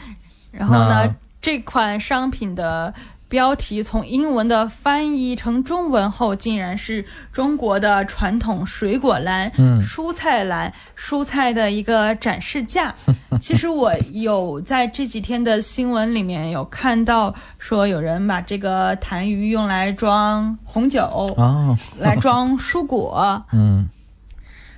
确实是一个这个怎么说叫文化隔阂。对，这个我可能看到的这些图片是一个卖家秀。但是回想我小时候我们家还真有痰盂，就真的是用来吐痰用的。对的。就是可能国外的这些网友没有在中国生活过，就是觉得看样子像一个盆盆，然后可能又是中国的，然后就可能很有中国特色哈。对，看到这个图片上面会不会就是放点东西什么的？是的，可能老外他们就是能想到的就是拿来装红酒，或者装他们的蔬果。那像我们刚刚这个话题所讲的，就是哪些比如说这种中国中国有的，或者和我们就是在中国生活时候息息相关的一些包括像日常出行啊这种有关的，就是在新西兰很贵。那简妮刚刚有说到，就是说这种超市啊，那我也有很想念，就是国内的那个绿叶蔬菜嘛，就很便宜。但是来到了新西兰啊，夏天还好，就是上海青可能9毛9一纽币，但是到了冬天啊，就这个价格飞涨，包括西红柿都能高达12块纽币。对，再想想我们俩昨天还私下讨论了这个话题哈。我们说菜好贵的，冬天的时候。对，而且有的时候我看生姜也还是蛮贵，就是什么24啊，还是说12，我忘记了，就蛮贵。还有，因为我是四川人，我对辣椒就会比较关注，辣椒也是特别的贵。那简妮有没有在新西兰理过发呢？你有没有发现理发的价格也是和国内有点差距的？对，不瞒你说，我来这几年只在新西兰理过一次发，就是因为我觉得太贵了。我也有见过，可能这个我头发可能就是比较短嘛，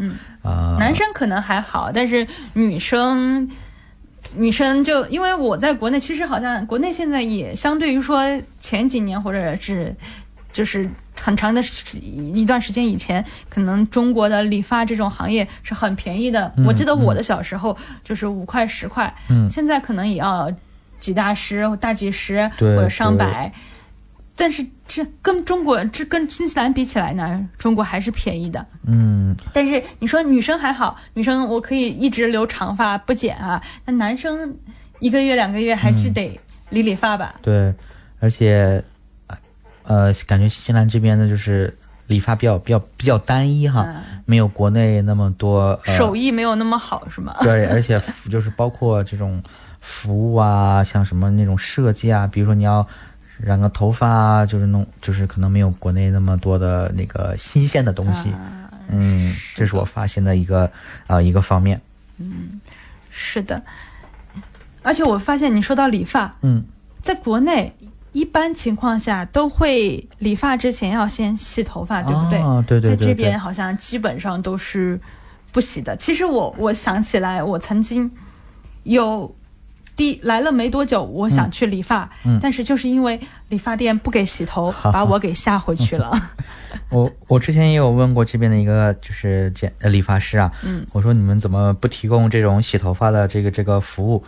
然后他说了几个原因啊，首先就是说你洗头发就装热水器，你还挺麻烦的，而且那个成本会增加。对，有的时候这个碎头发也难打理。然后再一个就是理发店。就是有的时候就是一个人这种小本买卖嘛，就是一个人经营，可能没那么多时间，那所以说可能在新西兰就是这种比较快速的剪发就是一个主流可能还是因为这边的人工成本太高了。好像确实除了我们说到这些呢，刚才有说到，我才发现是说人工成本，但凡关于这个你要去出时间去出你的精力去完成的一项，就我们国内可能说的蓝领的工作，在这边反而是更贵的。对，在这边称为叫金领啊，高工资。是的。那对我之前就是比如说有的时候门破了一个洞，那找人修可能要200块钱，然后我自己去那个卖家装的店买一些腻子漆，然后大概花了20-30纽币，然后就可以给他搞定。所以这也是新西兰人民动手能力特别强的一个原因吧。没错。那我们今天啊和听众朋友们讨论了这个2个话题，第一个就是说关于这个积极扫码，第二个就是说关于哪些这个亚马逊平台的中国谈语火了，然后哪些像中国的这个食品物品货物在新西兰比较卖出高价。那在这里啊，我们也是呼吁听众朋友们，现在我们整个新西兰还是处于这个1级状态下，大家出门也是要做好防护，特别是要乘坐公共交通啊。以前只是在奥克兰呢，现在推广到这个整个新西兰坐公共汽车就是要戴口罩了。对的，那我们要积极的做好防护，积极的去扫码。好了，那以上就是本次有话好说的全部内容，感谢大家的收听。那接下来啊，请听众们欣赏轩轩主播带来的光影随行。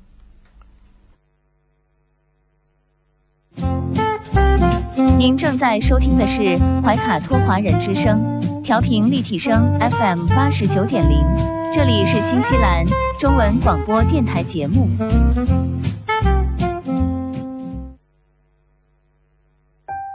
光影随行，戏如人生。怀卡托华人之声中文广播带给您精彩经典的影视剧和纪录片分享，让我们与您展开一段胶片之旅，共同陶醉于光影世界。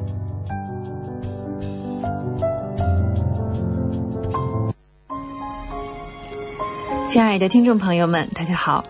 新西兰怀卡托华人之声一直陪伴您，我是主持人轩轩。光影随行，戏如人生，分享精彩的影视作品，无论是电影、电视剧还是优秀的纪录片，都会陆陆续续的来装点您的生活。对呀，光影随行，我们又见面了。想想我们好像也有一段时间没有推荐纪录片了哈。我们来看一下今年这个有几部要冲击奥斯卡纪录片的片子哈，来推荐一下比较好的。其实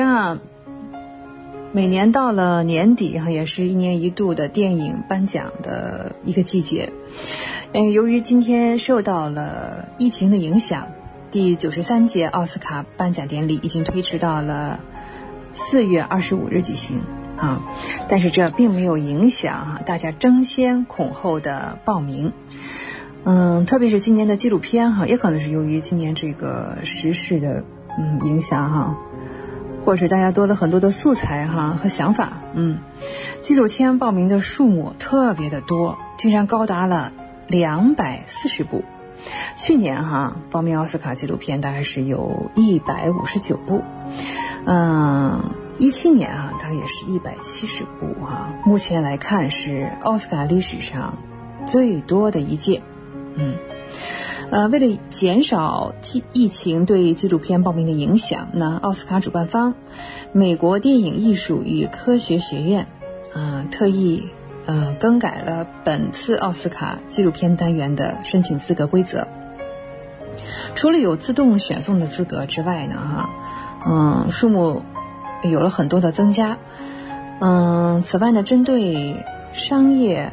流通的媒体还有其他的途径发布的纪录片，即使是没有在电影节或者影院放映过，如果事先有影院发行计划，也可以在60天内上传至奥斯卡评委会专用的流媒体平台在平台上进行学院放映有个学院放映室这样呢也可以获得入选的资格。可以说今年冲击奥斯卡的纪录片不仅是数量众多240部，主题也十分的丰富涵盖了新冠疫情、环保、政治、边缘人群、少数群体等多个议题。我们来看一下重点来推荐一下，这一共是12部我们今天先来聊前面这几部。在正式提名之前第一部我们说一下，它的名字叫《吹哨人》。吹哨人，导演是邦尼·科恩和乔恩·申克，主演是麦奇·尼克劳斯和吉娜尼克劳斯。它的发行地是美国制片国家是美国。这个吹哨人讲的大概是什么呢？是美国体操队性侵丑闻的追踪，是这样一部纪录片。这个纪录片的海报上一个体操队的女孩她的背影站在涂着美国国旗的这个图案的地面上，她的身后是一道深深的裂纹。大地已经裂开了这国旗也裂开了。海报上同时给我们提出了一个问题赢值不值得？像这样去赢得资格值不值得？就说这个运动员 A， 在英文当中的名字是这样子。这部纪录片呢就跟随印第安纳波利斯星报记者的这个追踪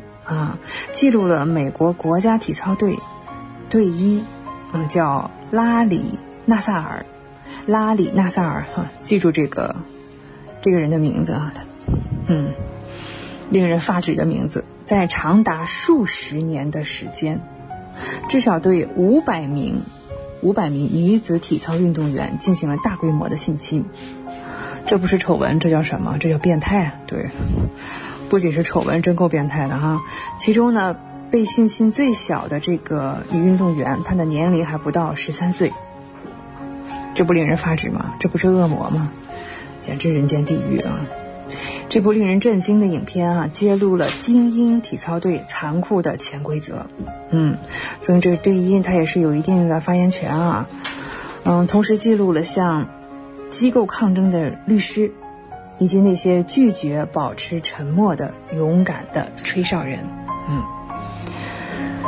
这是我们推荐的第一部叫《吹哨人》，制片国家是美国接下来看第二部叫《意见者》。意见者的导演是布莱恩福格尔，编剧也是布莱恩福格尔和马克蒙雷，主演是奥马尔。一样这个制片国家还是美国。意见者讲述的是什么呢？在2018年10月2日，华盛顿邮报一个专栏记者，他其实是一个沙特人名字叫贾马尔卡舒吉，在沙特驻伊斯坦布尔的领事馆里被杀，而且这个死亡的这个过程非常残忍的，他是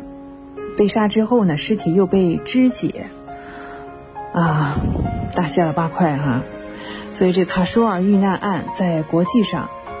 当然是引起了轩然大波杀死就已经很过分了干嘛还把人肢解啊？所以影片呢就聚集了记者被杀的始末来龙去脉是什么，也展示了沙特阿拉伯如何在互联网时代操控这个推特来制造热搜，打击有影响力的意见者不同见解的人意见者，然后通过黑客技术获得了自己所需要的信息。这是第二部影片，叫《意见者》。接下来看第三部，我们要推荐纪录片叫《残疾营地》。没错就是残疾人的残疾夏令营那个营地。导演是詹姆斯·莱布雷希特，还有这个尼克尔·纽哈姆，主演是拉瑞还有丹尼斯。同样这部纪录片的制片国家呢还是美国。这部影片曾经已经获得了第36届圣丹斯电影节美国纪录片的这个单元的一个奖项。在1969年反战民权反文化运动浪潮中掀起的伍德斯托克音乐节，在美国纽约州北部的城镇伍德斯托克举行。专为青少年残疾人而设的这个营地也是在附近。也就是说这个伍德斯托克音乐节不仅是嬉皮士们的这个乌托邦他们的乐园，同时也启蒙了美国残疾人的平权运动。影片展示了上个世纪70年代这个被誉为残疾人士世外桃源的营地，以及他们领导这个维权运动从那以后改变了年轻人的生活以及美国的历史。接下来这部我们曾经在光影随心中推荐过，不知道是不是有点耳熟就是迪克·约翰逊的去世。对，他导演是克斯汀·约翰逊一样，发行的方制片方还是美国。80多岁的精神科医生迪克·约翰逊他经营着一家精神科的小诊所。他也是这个导演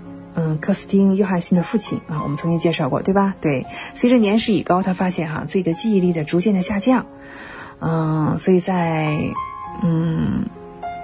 这个时候他意识到自己在重蹈妻子的覆辙他在女儿克斯汀的请求下开始和这个化妆团队还有演员们合作，开始预演自己死亡的各种方式。这是一种怎么说呢，是自黑还是自嘲非常勇敢面对各种各样的死去的方法。指导过奥斯卡最佳纪录片《第四公民》的克斯汀，创造性的将事实和虚构的元素相融合，通过记录父亲死亡的方式对，在这个面临着老龄化的星球这个社会对吧，他和父亲都学会了面对死亡，也学会了怎样相互告别。10分钟的时间转瞬即逝我们介绍了前4部纪录片下期节目呢，我们将继续介绍冲击奥斯卡的12部大片看看他们能不能都入围。好，光影随行，戏如人生，我是萱萱，下期节目我们再会，也欢迎您继续收听怀卡托华人之声接下来的节目，再见。知音知心知天下，同行同心同精彩。怀卡托华人之声美文分享栏目，人在旅途，用耳朵倾听你我的快乐，用心灵关注世界的宽广。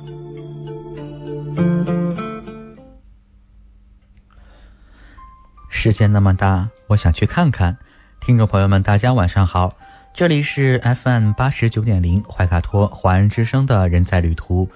感谢您继续守候怀卡托华人之声，我是主持人建成，我是简妮。现在是我们电台的一档旅游节目人在旅途，那就像这个名字一样我们将要和大家一起来聊一聊旅程中的风景。是的，让我们现在就开始一场说走就走的旅行。那我们今天啊，第一个给听众朋友们介绍的就是说新西兰的一个游玩项目啊，就是说新西兰的喷射快艇。那其实新西兰人还是蛮有创意的，虽说在工业化的时代啊，新西兰人那种小而美的创意可能经常被其他更具有商业价值的发明所淹没。那但是这些有些东西还是说上得了台面的，其中就是喷射快艇在新西兰人在1950年代发明的，并且呢在其引入为娱乐项目之后带给人类的这种惊险刺激和高安全性，让这个水上疯狂的老鼠变成新西兰旅游业者吸引游客的大杀器之一。越来越多的华人朋友也能穿上救生衣，安安全全地享受一次水上的刺激了。喷射船长得还是蛮传统的，乍一看就是一条普通的小游艇，上面全是提供游客乘坐的座位，宽宽的尾部，尖尖的头部，但是呢，仔细一看，发现有玄机，这个船居然没有螺旋桨。那所以这种就是喷射快艇这种设计被发明出来以后很多的像高速船、救生艇、巡逻艇和特种船只都开始使用了。当然了，那关于旅游业方面新西兰它的设计就是说为了让游客感受到惊险与刺激，所以说新西兰的很多这个景点提供娱乐的这个娱乐的这个游艇。它的这个娱乐游艇喷射快艇呢，具有以下的特点。第一是马力大，第二是船体非常的坚固，这是为了安全起见。还有呢，船的中央安置了很多的座位，座位旁边都有扶手或是把手。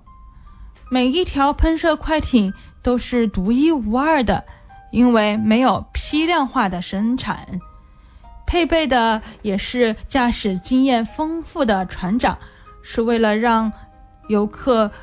体验到更为惊险刺激的动作，同时也为了确保安全。那在这里和听众朋友们讲一讲哪些景点有这个jet boat 呢？像皇后镇的有这个喷射快艇，还有像陶坡湖附近的胡卡瀑布的喷射快艇等等等等。那这个喷射快艇毕竟是这种高速的船只，而且行进的水域都是水流湍急，所以说船长这个选择船长也是要经验极为丰富的。那为了以防万一那乘坐快艇的人呢，还是说需要穿上救生衣，并且必要的时候还是要穿雨衣进行防水的。那有人就问了，能在这个快艇上拍照吗？那出于这种安全的考虑那在这里建议呢，还是说不要拍照，因为操作比较太激烈呢，在行进的过程中恐怕都是在尖叫在抓扶手，可能顾不及去拍照了。是的。其实作为简妮，我个人来说，我是在皇后镇体验过这个喷射快艇的，确实是很刺激。然后刚才说到的拍照这个问题呢，这个快艇公司它会有专门的时间段和他们的专业的人员去为你们提供这个拍照的服务，并且呢，这后面可能有一些是免费可以提供给你的，但是如果你要把它冲印出来的话，是需要你去付费购买的。好像在新西兰有好多的旅游景点都是采取的这样的一个策略。没错。这个既可以考虑到安全，又可以把游玩的这个瞬间记录，也是一个很好的选择。是的。如果您有以下的疾病或者身体问题，那么是不建议您乘坐喷射快艇的，以免出现意外。这些疾病包括心脏病、高血压、习惯性头痛、皮肤上有较大的伤口，或者是您有骨折尚未愈合等等。那说完了新西兰的游玩项目，我们再来看一看新西兰北岛东部的风景胜地托拉嘎贝。那新西兰北岛中部地区的东海岸线上有一个漂亮的港湾，那它的照片经常出现在新西兰具有代表性的风景照片和明信片上。那这个海湾的名字啊就叫做 Tolaga Bay。那它不仅仅是一个漂亮的海湾啊，那这个海湾附近一些小镇也是来用这个名字来命名的。我们今天介绍的 Tolaga Bay 位于新西兰北岛东部城市吉斯本的东北部45公里处，是一个入海口，地势平坦。那其实啊，这个海滩最出名的可能就是说在1920年修建的一条长长的码头，或者是叫它栈道也可以啊。那这是新西兰啊最长的一条码头了，有600米长。那来这里啊，就是说只能是依靠船只。那这个因为就是距离比较远嘛，所以说在1967年以后，那就已经不能就是当货运的这种船港了，就只能是变成观赏性的这个旅游景点了。那我们刚刚所说啊，这个海滩附近这个小镇也用这个Tolaga Bay 来命名。那这个小镇也是说新西兰的居民中心，也是北岛居民心中的一个休闲胜地之一。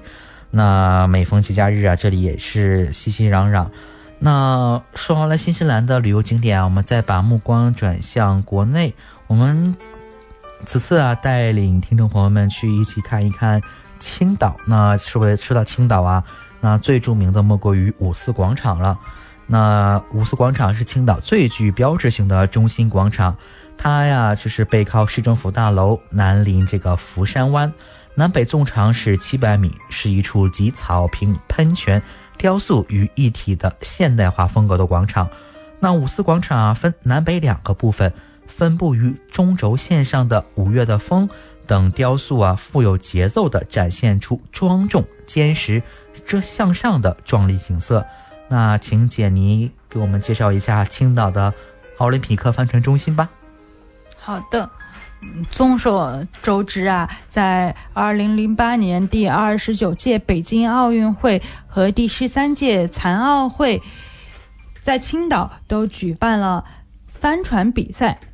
那我们今天要向大家介绍的景点就是青岛奥林匹克帆船中心，这个也是为了当年的29届北京奥运会和残奥会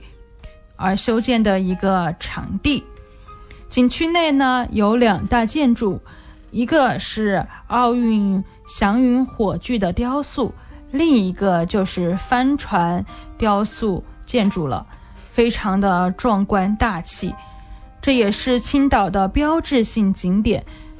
青岛在中国被誉为帆船之都，是最能够体现青岛特色和城市风貌的一个景点。那我们介绍了2个青岛的景点，那剩下几分钟我们来快速的来看一看山东另外一个城市威海有哪些可以玩的地方呢？首先啊就是说乳山银滩旅游度假区了。那这个度假区啊位于山东威海乳山市的东南海岸，那是胶东半岛最后的一块黄金海岸。那它素有这种青岛后花园之誉。那区内自然景观、人文景观都是非常丰富的。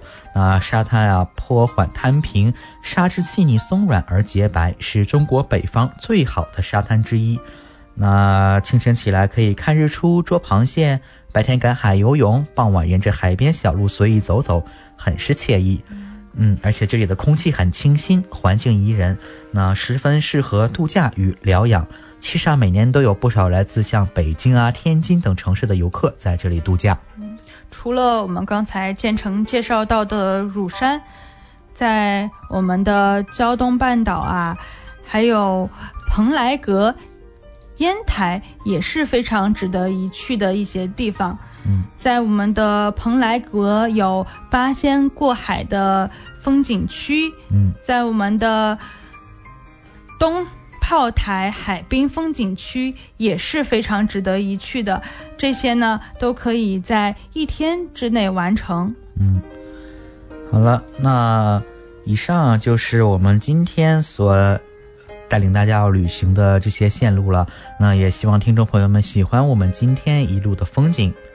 那在这里啊，主持人提醒大家要劳逸结合，时常和自己的家人朋友一起游览大澳河山，让我们一起在路上。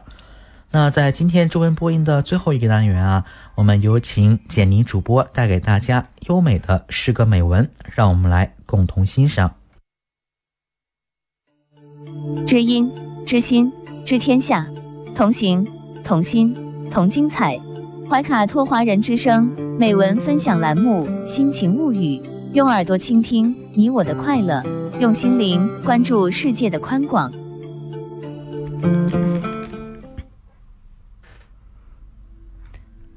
怀卡托华人之声的听众朋友们，大家晚上好，我是简妮。今天晚上我想给大家分享的是一篇美丽的散文《心田上的百合花》，它来自中国台湾作家林清玄。在一个偏僻遥远的山谷里，有一个高达数千尺的断崖。不知道什么时候开始，断崖边长出了一株小小的百合。百合刚刚诞生的时候，长得和杂草一模一样，但是他心里知道自己不是一株野草。他的内心深处有一个内在的纯洁的念头：我是一株百合，不是一株野草。唯一能证明我是百合的方法，就是开出美丽的花朵。有了这个念头，百合努力地吸收水分和阳光，深深地扎根，直直地挺着胸膛。终于在一个春天的清晨，百合的顶部结出了第一个花苞。百合的心里很高兴，附近的杂草却很不屑，他们在私底下嘲笑着百合：这家伙明明是一株野草，偏偏说自己是一株百合花，还真以为自己是一株花。我看他头上结的不是花苞，而是头上长瘤了。公开场合，他们则讥讽百合：你不要做梦了，即使你真的会开花，在这荒郊野外，你的价值还不跟我们一样。偶尔也有飞过的蜂蝶、鸟雀，他们也会劝百合不用那么努力地开花。在这断崖边上，纵然开出世界上最美的花，也不会有人来欣赏呀。百合说：我要开花，是因为我知道自己有美丽的花朵。我要开花，是为了完成作为一株花的庄严使命。我要开花，是由于自己喜欢以花来证明自己的存在。不管有没有人欣赏，不管他们怎么看我，我都要开花。在野草和蜂蝶的比夷下，野百合努力地释放内心的能量。有一天，它终于开花了。它那灵性的洁白和秀挺的风姿，成为断崖上最美丽的颜色。这时候，野草与蜂蝶也不再敢嘲笑他了。百合花一朵一朵地盛开着，花朵上每天都有晶莹的水珠，野草们以为那是昨夜的露水，只有百合自己知道，那是极深沉的欢喜所结的泪痕。年年春天，野百合努力地开花结籽，它的种子随着风落在山谷、草原和悬崖边，到处都开满了洁白的野百合。几十年后，远在百里外的人，从城市，从乡村，千里迢迢的来欣赏这百合的盛开，许多孩童跪下来，闻嗅着百合花的芬芳。时间不知不觉快要来到了9点钟，怀卡托华人之声又要和大家道别了。那希望这一周的中文广播电台节目陪您度过了一段欢快的时光，感谢您的关注和参与。下周一晚7点钟，别忘记打开收音机收听我们的直播节目。您也可以关注中新时报微信公众号、中新华媒或者华语媒体的汉语拼音，随时随地收听我们的节目录播。那主持人建成、简妮，祝大家晚安，我们下周一再见。晚安。托华人之声，音质天成，悦动人生，伴我随行。懷卡托華人之聲，音質天成，樂動人生，伴我隨行。You are listening to Waikato Chinese Voices. Follow our radio, share the world. 您正在收听的是 FM 89.0怀卡托华人之声广播电台节目，我们在新西兰为您播音。For more episodes, use the accessmedia.nz app for iOS and Android devices, or subscribe to this podcast via Spotify, iHeartRadio, or Apple Podcasts. This Free FM podcast was brought to you with support from New Zealand On Air.